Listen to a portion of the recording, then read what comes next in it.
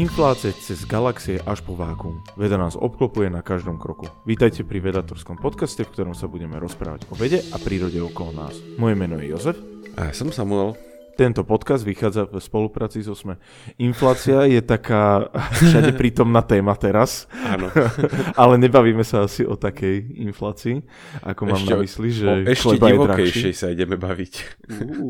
No neviem, videl si tú infláciu.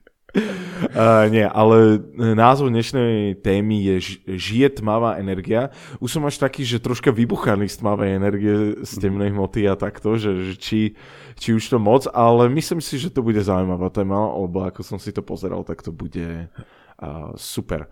A hlavne, tak hlavne ten odborník na tmavú energiu bol minulý týždeň v Bratislave, teda ono je to vždy ošemetné, že my nahrávame v predstihu. Minule si napríklad hovoril, že aké je krásne počasie, keď sme nahrávali, a epizóda podľa mňa vyšla vtedy, keď bola tá šialená prietrž v Bratislave. Tak si ľudia musia klopkať na čelo, že o čom tu rozprávame. A rovnako teda v tom týždni, 3. májový týždeň, bol na Slovensku vlastne jeden zo zakladateľov. Tak jediný, kto si klopka na čelo, je človek, čo nevie, čo je podcast. Ale áno, chápem. Že ich prekvapí, že o 7 ráno sa v útorok stretneme, alebo... O 6 ráno, vieš. Ale skôr vlastne, ešte to treba zostrihať všetko. Pravda. No a bol teda ten zakladateľ teórie dynamickej tmavej energie na Slovensku. Niektorí ľudia zachytili, niektorí sa došli pozrieť na prednášku, tak si myslím, že toto je taký vhodný čas urobiť update, lebo my sme o tmavej energii mali podcast, som to pozeral, niekde ešte pred 50. epizódou. Ale je to taká všade prítomná téma, to som tým myslel, že rozprávame o tom skoro asi v každej druhej, každej tretej epizóde, nejako to spomenieme. Takže už naši posluchači, dobre, možno vysoké číslo som povedal, troška preháňam, ale vieš, čo myslím. Ale naši posluchači sú už experti na toto. Neviem, či si musíme pripomenúť tmavá hmota, čo je tmavá energia, tak skúsim ja. Je to niečo, z čoho sa skladá náš vesmír, nevieme o tom skoro vôbec nič a tvorí to 70% všetkého? V podstate úplne presne, a ešte by som dal jeden kľúčový detail, že urýchľuje rozpínanie vesmíru. To je vlastne... Áno, to som chcel povedať, že to je jedinú vlastnosť, nie že jedna z mála vlastností, čo o tom vieme, je, že pomáha pri rozpínaní vesmíru. Tak, ona mala takú strašne bujarú históriu, lebo Einstein, keď napísal svoje rovnice a uvedomil si vlastne, že tie rovnice sa dajú aplikovať nielen, že ako sa Zem točí okolo Slnka na takéto úlohy, ale vlastne, že na celý vesmír s istými zjednodušujúcimi predpokladmi, že vesmír dostatočne uhladený, to znamená, že tam nemáš nejaké veľké výchylky v hmotnosti a tak ďalej, tak keď je vesmír dostatočne uhladený, tak pre ňo vieš napísať rovnice vychádzajúce z tých Einsteinových. A on z nich dostal, že by sa vesmír mal buď rozpínať, zväčšovať alebo zmenšovať. Na jeho smolu v čase, kedy ešte sme nevedeli, že sa vesmír mení. Lebo sme dovideli len kúsok do predzáhradky. V podstate sme najprv poznali len našu galaxiu a tam máš pocit, že galaxia je statická. Až keď Hubble objavil, že také tie škvrnky, ktoré vidíme na oblohe, vlastne nie sú že hmloviny v našej galaxii, ale keď zmerali ich vzdialenosť, tak zistil, že to musia byť iné galaxie, lebo sú tak šialene ďaleko. Zmerali vzdialenosť a že wow. To bolo také, že mysleli si, že sú to hmloviny, nie? A rôzne iné veci. Preto máš stále, že hmlovina Andromeda. Aj keď je to teda galaxia. A to bol, že brutálny objav, lebo vieš, myslíš si, že tvoja galaxia je celý vesmír a zrazu zistíš, že tých galaxií je viacej. A dnes už vieme, že ich je vo viditeľnom vesmíre niekde na úrovni 10 miliard. Takže z odhadu 1 sme sa celkom posunuli. Áno. Áno. Nie je inak toľko hviezd v našej galaxii? Plus minus, áno, že takto akurát že to vychádza. Myslím si, že to troška vychádza, nie? Že toľko, čo máme hviezd v našej galaxii, je toľko galaxií, čo je neuveriteľné. Ale... A ešte keď to zapíšeš, tak je to 10 na 10. To je ďalšia náhoda, že používame akurát takú číselnú sústavu, že je to ten základ umocnený sám na seba. No a Einstein mal teda problém, lebo Hubble zistil, že tie galaxie, na ktoré sa pozrel, sa od nás vzdialujú a spolu s Lemetrom správne dospeli k názoru, že to je spôsobené rozpínaním vesmíru tak Einstein musel upraviť svoje rovnice. A ono to bolo, že keď si myslel, že je vesmír statický a z rovnic mu vychádzala dynamika, tak do nich vložil člen, ktorý to zastabilizoval. Potom sa zistil, že sa vesmír rozpína a on to označil za svoju najväčšiu chybu v živote, že to tam vložil, lebo tá stabilita, ktorú tam on vtesnal, bola to rovnováha, ale nebola stabilná, čiže drobná výchylka nejakým smerom by spôsobila znova rozpínanie alebo kolaps. A on mal vlastne brutálnu smolu, lebo mu ušiel ten objav dynamického vesmíru. Že on sa mohol pozrieť na svoje rovnice a úprimne zhodnotiť, že predvídajú rozpínajúci sa vesmír, tak ako to spravil napríklad Lemaitre. A toto mu ušlo. Takže ten člen vyhodil a potom dlho sa nedialo nič. Až kým sme nezískali pozorovania veľmi ďalekého vesmíru, zmapovali sme históriu toho, ako sa vesmír rozpína. A ľudia chceli zmerať vlastne, že ako sa spomaluje rozpínanie vesmíru. Že keď máš vesmír plný hmoty, tak postupne spomaluje jeho rozpínanie. Takže sa išiel merať tzv. Parameter spomalovania a vyšiel záporný. To znamená, že sa vesmír zrýchluje, keď máš teda záporné brzdenie. A najjednoduchší spôsob, ako to opísať matematicky, je vrátiť tam ten člen, tú kozmologickú konštantu, ktorú Einstein vložil do rovníc. A podľa toho, na akej strane rovnic ju máš, tak ty ju v princípe vieš interpretovať ako istú formu energie, ktorá teda poháňa rozpínanie a ktorá má takú kľúčovú vlastnosť, že keď ti objem priestoru narastie dvojnásobne, tak ti aj dvojnásobne narastie množstvo tejto energie a to znamená, že hustota na nejakú jednotku objemu je konštantná. Takže to je taká kľúčová vlastnosť. Takže jeho najväčšia, alebo jedna taká veľká chyba sa ukázala, že vlastne to veľmi dobre, že to bolo všetko v matematike a vo fyzike, že to vlastne odhalilo. Tak presne. A my sme sa už rozprávali o všelijakých formách energie, ktoré by tak mohli tak sugerovať, že čo by to vlastne mohlo byť, že či to je nejaké že Higgsovo pole, alebo že mali sme takéto kvantové bublanie. A prídeš s nejakými možnosťami, že čo by vlastne mohla byť tá energia toho prázdneho priestoru. Problém je, že keď to spočítaš, tak sa sekneš asi o 120 cifier. Čiže keď to spočítaš, tak ti vyjde obrovské číslo, že energia prázdneho priestoru by mala byť obrovská na základe toho bublotania alebo rôznych iných predstav. Lenže keď to prepočítaš na hmotnosť, tak hustota tmavej energie je približne 10 na minus 30 gramu na centimetr kubický. To je že šialene malinké číslo.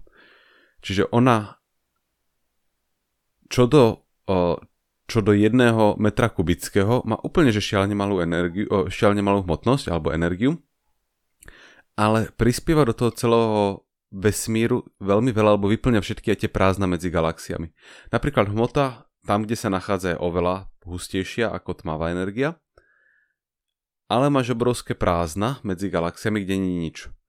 Ale je tam tá tmavá energia, takže prekvapivo aj napriek tej svojej malosti, keď to spriemeruješ cez celý vesmír, tak je to vlastne dominantný príspevok. Čo je taká celkom sranda, že to je, vieš, po centíkoch nazbierané miliardy. Že je tam, aké by bol všade rozhadzaný centík. Presne. Hej. A potom máš niekde také kôpky zlata, to sú tie galaxie. Dobre, nemal by som používať označenie kôpky zlata, lebo prekvapivo je toto fyzikálny technický pojem na niečo. Okay. Tá kôpky čistého železa. Alebo akože máš tam niekde zrazu kopy zlatých dukátov, ale v skutočnosti tie centíky roztrúsené po celom priestore dominujú tmavé energii. Čo je, že sranda, že to takto vychádza. A nebolo to tak mimochodom vždy. Že bolo obdobie, kedy vesmíru dominovalo žiarenie, tesne po veľkom tresku, potom sa to preklopilo na dominovanie hmoty a až potom neskôr začala dominovať neviem koľkatých nejakej polovici veku vesmíru. Sa to posúva aj s tým, aj s teplotou vesmíru? Vlastne? A pri istej teplote vesmíru sa to zlomilo. Nevieme, že do akej miery tá teplota tam zohráva. Lebo zo začiatku bol veľmi horúci vesmír, hneď po veľkom tresku a tak ďalej.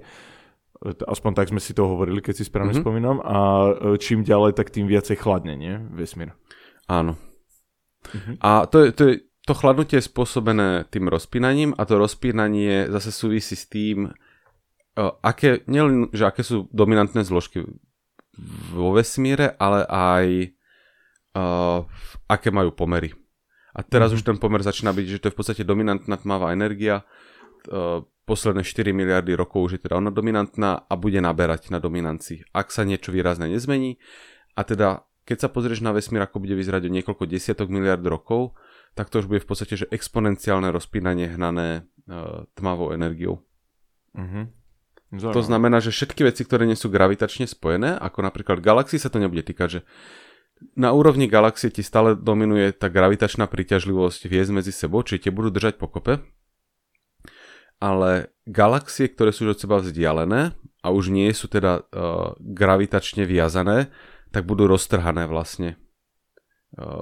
Roztrhané týmto rozpínaním v zmysle, že neuvidíš tie ostatné galaxie. Budú od teba stále viac a viac ďalej, čiže... Budú až tak ďaleko, že k ním nikdy nepricestujeme? A niečo ako teraz je, že nevidíme za tých 13,8 miliardy rokov? Že to isté sa stane vlastne? Áno, presne, že kozmológovia, ktorí sa narodia o 50 miliard rokov, teraz to číslo ťahám z vačku, ale o dosť veľa rokov, čo sa narodia v budúcnosti, tak si znova budú myslieť, že máme len jednu galaxiu vo vesmíre. Lebo nebude možné vidieť ďalšie. Áno, a zároveň, že tie okolité, že dovtedy už splyneme s Andromedou, čiže tie, kde sme gravitačne nejako viazaní, tak dojde k tým splynutiam. A tam, kde nie sme gravitačne viazaní, tak tie sa postupne vzdialia tak, že ich prestaneme vidieť. Takže... Povedal by si, že toto je najlepšia doba na pozorovanie vesmíru? Teda? Že, alebo sme v jednom z takých období, že kde... Je to možné, áno. Lebo keď si to povedal, že o pár miliard rokov, alebo proste o nejaký čas, že už si budú myslieť nejaké iné stvorenia, čo sa narodia hoci kde, alebo si uvedomia, budú si študovať, tak uvidia len tú svoju galaxiu, tak to môže byť dosť problém pre ten ich rozvoj a kozmológia. Áno, hej. Neviem, či oni nebudú mať aj iné problémy, že hviezdy postupne pochrumú všetok využiteľný materiál a že už aj chemicky sa vesmír priblíži. Jasné, mimo toho som myslel, že keby všetko funguje, existovala by nejaká galaxia, ale povedzme, že by bola vzdialená od najbližšej galaxie, neviem, cez 15 miliard rokov, tak by nevideli sme nič vlastne. Alebo oni by nevideli nič. Tak. Možno by bolo ešte lepšie sa narodiť možno, že trošku skôr, lebo nás veľmi zaujíma kozmológia veľmi raného vesmíru, takže to by si mal bližšie, ale to už je v podstate, že sekundárny detail proti tomuto, s čím budú oni zápoliť. Jasné. Dobre, a toto sme si povedali, že čo o nej vieme, že vlastne aké má vlastnosti, lebo je to také ťažké hovoriť, že má nejaké vlastnosti, lebo nie sme si úplne istí v niečom, ale čo o nej nevieme a čo by sme chceli zistiť, čo je také, že, alebo čo by fyzici a vedci chceli zistiť o nej najviac? To by sa dalo asi zohradiť podľa možností, že čo by sme chceli zistiť a čo vôbec dúfame. Akože ideálny scenár je, že by si pochopil, že čo to vlastne tmavá energia je. Aká je to podstata, či je to nejaká forma fyzikálneho pola, či je to dôsledok nepresnosti Einsteinových rovníc, že keď Einsteinové rovnice nahradíš niečím presnejším, tak zrazu zistíš, že aha, tu vlastne automaticky z nich dostávame nejaký nový člen. Takže niečo takéto by sa v princípe mohlo stať, že len zistíme, že to je vlastne dôsledok gravitačných zákonov, že fungujú ináč. Podobne ako sa to s tmavou hmotou dúfa, že časť výskumu sa venuje tomu, že vysvetliť tmavú hmotu ako dôsledok nepresnosti Einsteinových alebo Newtonových rovníc. Tak to isté sa dúfa trošku pri tmavej energii, že toto by bolo jednoduché. Druhá možnosť je, že je to prosto nejaká nová forma fyzikálneho pola, ktorá si žije vlastným životom v tom slova zmysle, že pre všetky fyzikálne polia my máme napísané, že niečo, čo sa volá, že účinok, ale to je vlastne matematická funkcia, z ktorej vieš extrahovať vlastnosti, ako sa správa dané pole. Napríklad máš účinok pre elektromagnetické polia, z ktorých ti vyplýva, že sa riadia Maxwellovými rovnicami a teda tým pádom, že sa šíria rýchlosťou svetla, interagujú s hmotou takým a takým spôsobom a tak ďalej. Čiže takýto účinok v princípe by sme mohli nájsť pre to pole, ktoré opisuje tmavú energiu. Má to taký krásny názov, volá to, že kvintesencia. Istý model teda dynamickej tmavej energie. ten názov vychádza vlastne ešte z takých alchymistických časov, kedy to bolo označenie pre éter, že kvintesencia je, že 5. esencia. Vieš, že mal si tie 4 elementy a potom si mal, že 5. esenciu, aj označovanú ako éter. Potom sa myslelo, že éter je taká tá vec, ktorého vlnenie je svetlo, čo vlastne zo stola zhodil Einstein a povedal, že éter neexistuje a vlastne tie vlastnosti, ktoré sme tomu pripisovali, sa dajú vysvetliť jeho teóriu relativity. A teraz sa nám znova do hry nanútilo niečo, čo je pomenované v podstate ako éter. A vlastne to popisuje tú tmavú energiu, ktorá je dynamická. Čo vlastne znamená, že to nie je konštanta naprieč vekom vesmíru. Že vesmír vznikol a máš konštantnú energiu. Mohla byť kedysi napríklad väčšia a postupne klesla. Napríklad. Hlavne my vieme, že máme dve rôzne... A toto sa ešte nevieme povedať, že či bola toto väčšia. Toto nevieme, ale my vlastne vieme, že máme vlastne dve éry exponenciálneho rozpínania vo vesmíre. Jedna nastala tesne po vzniku, to je tá kozmologická inflácia. A teraz, ako sa vlastne tmavá energia stáva dominantnou, tak znova to nabieha na exponenciálne rozbiehanie. Takže otázka je, či to nie je tak, že kedysi bola... To je aj s tým spojené, že bude sa čím ďalej viacej, rýchlejšie urychľovať? Áno, presne. Rozpínanie? Jo. A teraz je otázka ešte vlastne, že to nemôže za tým byť jedna entita, ktorá mala na začiatku brutálnu hodnotu, sa to rozpínalo, potom klesla a teraz dosrala na nejakú hodnotu, kedy už je veľmi nízka a... Okay. A potom je otázka, že poďme skúsiť napísať nejaké rovnice, ktorými by sa mohla riadiť a tu už je to naozaj také, že máš veľmi veľa možností, medzi ktorými sa ti ťažko selektuje, že ktorá je tá správna. Čiže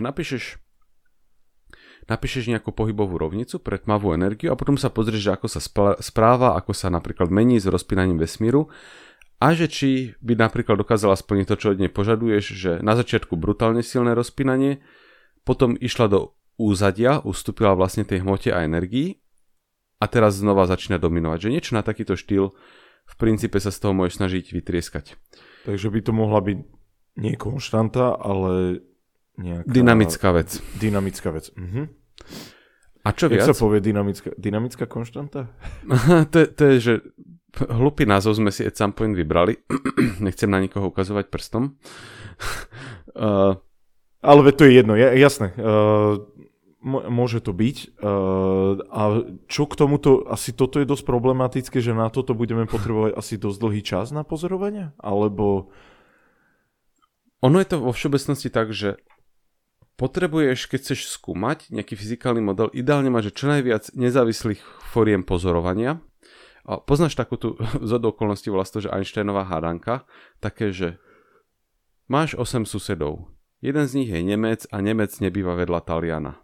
Ten, čo má psa, vieš, a máš tam, že máš istý počet údajov, ktoré potrebuješ doplniť a potom máš istý počet indícií a potrebuješ, aby si ich mal dosť veľa na to, aby si to všetko dokázal pospájať dokopy.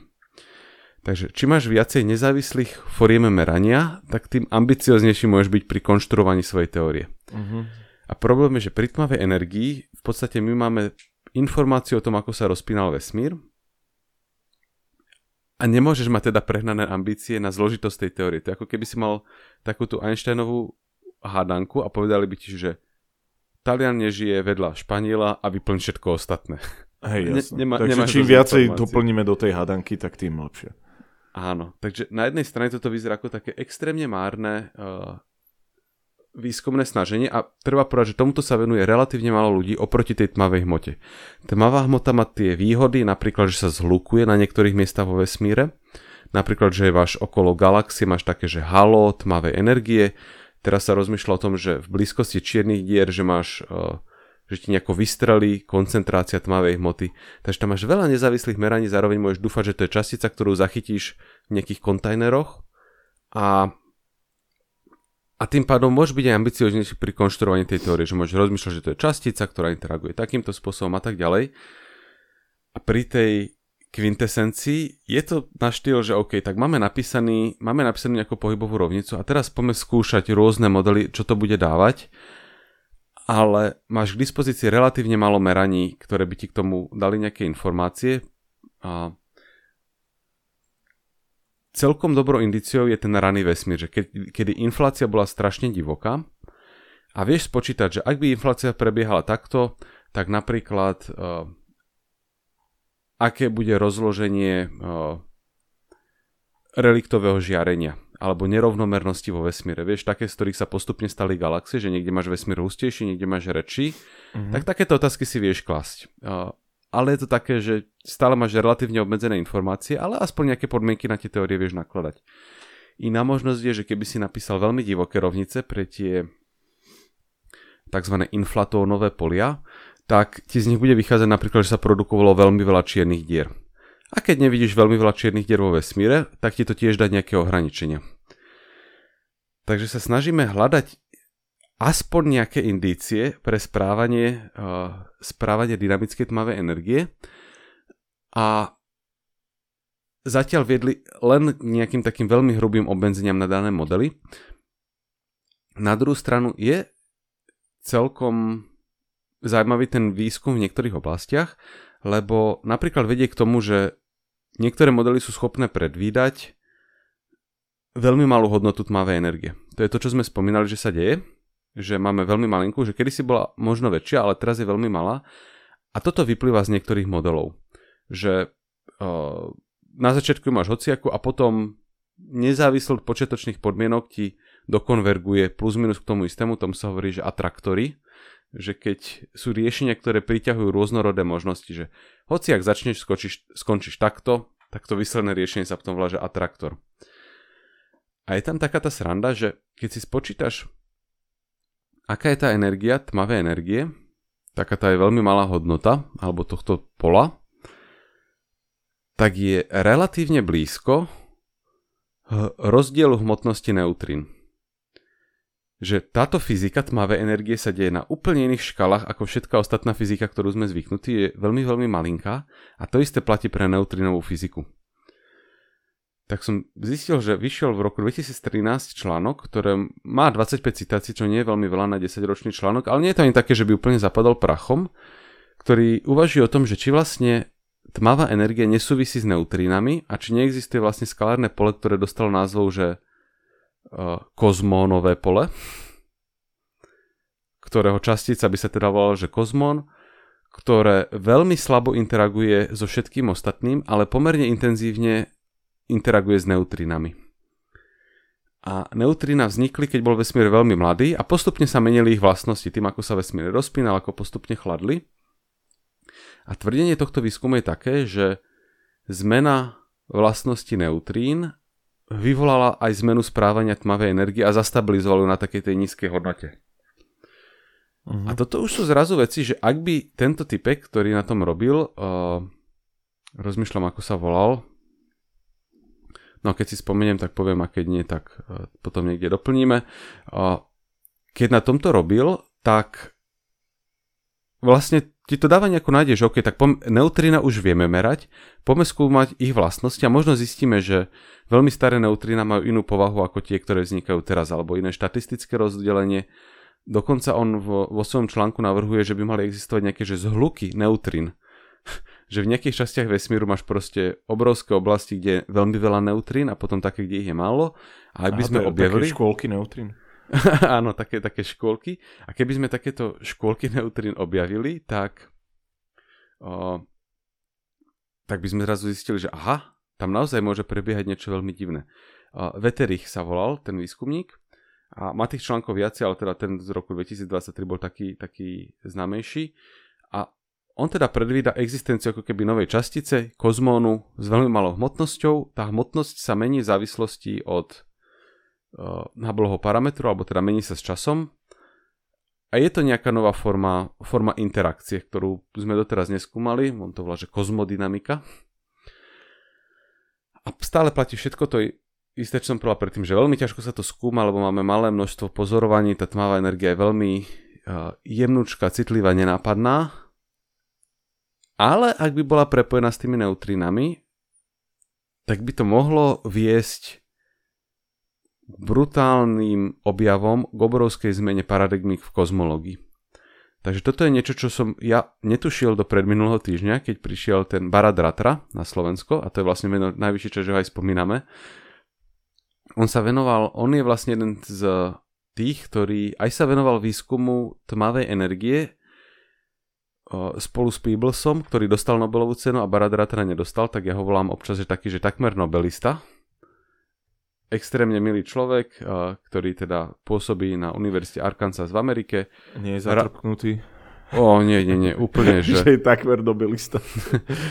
Toto označenie som nepoužil pred ním, ale on raz za 3 mesiace cca príde do strednej Európy a vtedy vždy niekoho kontaktuje, že ak bude možnosť, rád by došiel dať talk, tak to sme mali vlastne šťastie, že sme si ho my odchytili.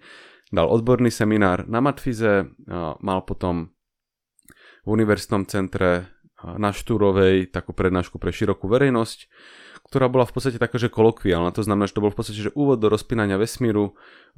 Robil tam nejaké demonštrácie, vybavili sme mu pumpičku a potom nafúkoval vesmír. To bol taký veľký balón. A on vlastne, Ratara a Jim Peebles sformovali v roku 1988 prvú vlastne teóriu dynamickej tmavej energie cez teda nejaké skalárne pole, teda ten model kvintesencie. A teraz sa venuje všelijakým iným veciam, akože čiastočne ešte aj tomuto, ale ako som povedal, že máme tam relatívne málo dát, takže ťažko sa tomu výskumne venuješ 30 rokov, keď prídeš nejakým modelom, povieš, aké ti dáta dávajú na neho obmedzenia a tým si plus minus skončil. Na druhej strane, že keď som sa pýtal, že aký očakáva, že by mohol nastať taký ten veľký progres kozmológie, teda okrem toho, že tam máme takéto Hubble tangent, že nevychádzajú výsledky správne v závislosti od rôznych foriem pozorovania a podobne, tak povedal, že toto by mohla byť tá veľká vec, že pochopiť podstatu tmavej energie, špeciálne ak by sa ukázal napríklad ten súvis s neutrínami. Čo je, že ja som to bral doteraz tak, že celá tá tmavá energia je, že to ani nedúfame, že v tomto storočí. A on vlastne povedal, že existujú modely, ktoré nie sú až tak ďaleko od toho, aby boli overené a poodhalili by nám dynamiku tmavej energie, ktorá by nám aj pomohla pochopiť, prečo sa vesmír teraz rozpína tak, ako sa rozpína, že prečo sme sa zastabilizovali na tej malej hodnote. A zároveň by to výrazne spresnilo a aj zmenilo predstavy o tom, ako prebiehalo rozpínanie v ranom vesmíre. Takže vlastne, že siahol do dôsledky to má. On má ináč akože veľmi známych kolegov, s ktorými robil, z ktorých spomenul len jedného, že Leonard Susskind, čo je že asi že druhý najznámejší človek, ktorý sa venuje teórii strún, ak nie prvý. Takže s veľa takými úplne, že najväčšími ľuďmi, čo sa týka takéhoto hogofogo výskumu v teoretickej fyzike robí a stavil sa v Bratislave porozprávať, čo bolo teda od neho veľmi milé. Mm-hmm. A teraz určite budú ľudia nadávať, že čo ste nedali vedieť, ale všade sme to dali vedieť. Dali. Dokonca... Môžu nadávať len sebe, že nepozerajú. Dokonca som zaplatil reklamu na Facebooku za 12 eur. Ty kokšo. Počuli ste to? Nie, super.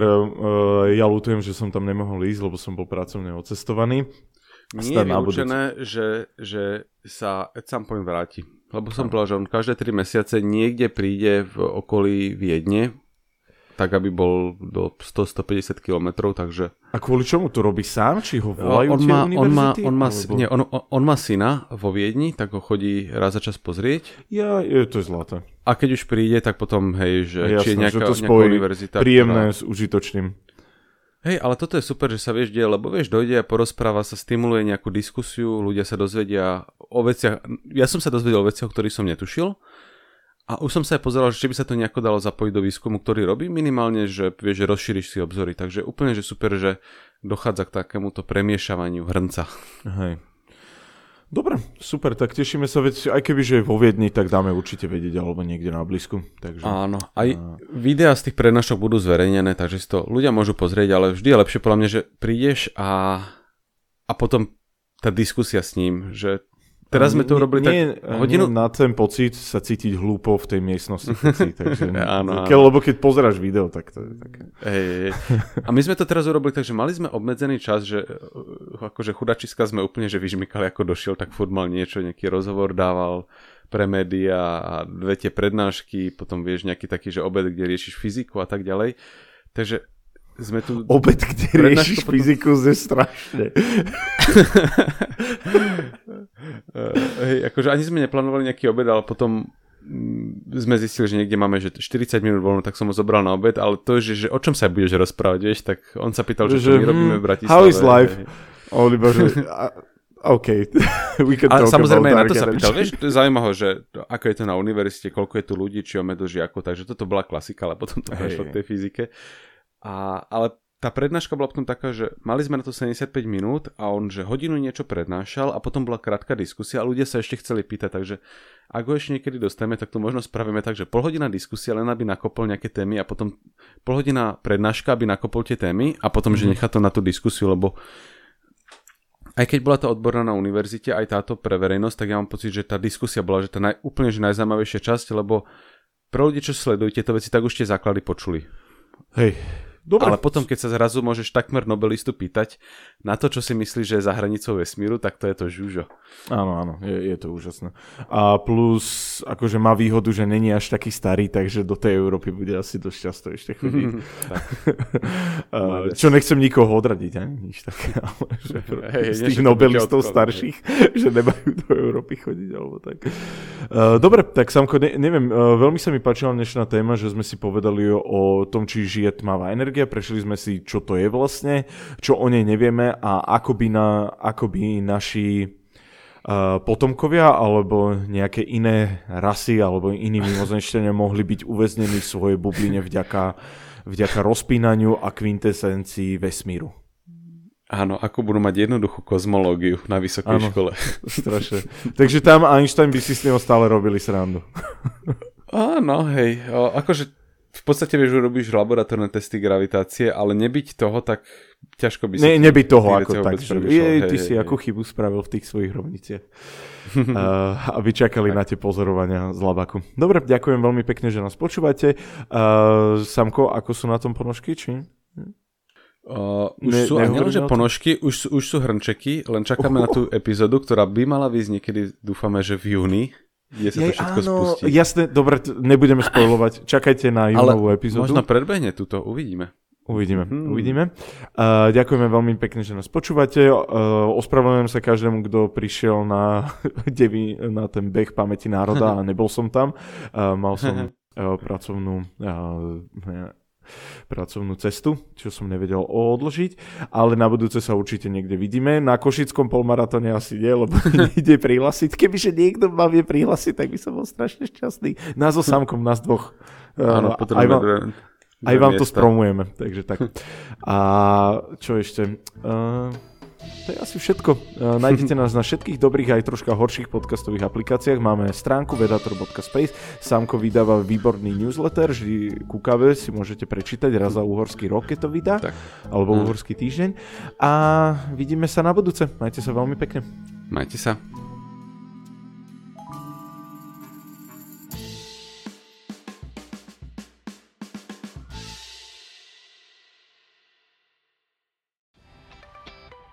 Existuje Boh, ak je na svete toľko utrpenia? Je environmentalizmus nové náboženstvo? Je lepšie nespravodlivosť znášať, ako ju konať? Ja som Jakub Betinský. A ja Andrej Zeman. A spolu tvoríme pravidelnú dávku. Vzdelávací podcast pre zvedochtivých, ktorý vás rozrozmýšľa nad aktuálnymi a nadčasovými otázkami filozofie, vedy a náboženstva. Vychádzame každý útorok, nájdete nás na pravidelnadavka.sk, Facebooku a Instagrame a tiež na denníku SME. Tešíme sa na vás.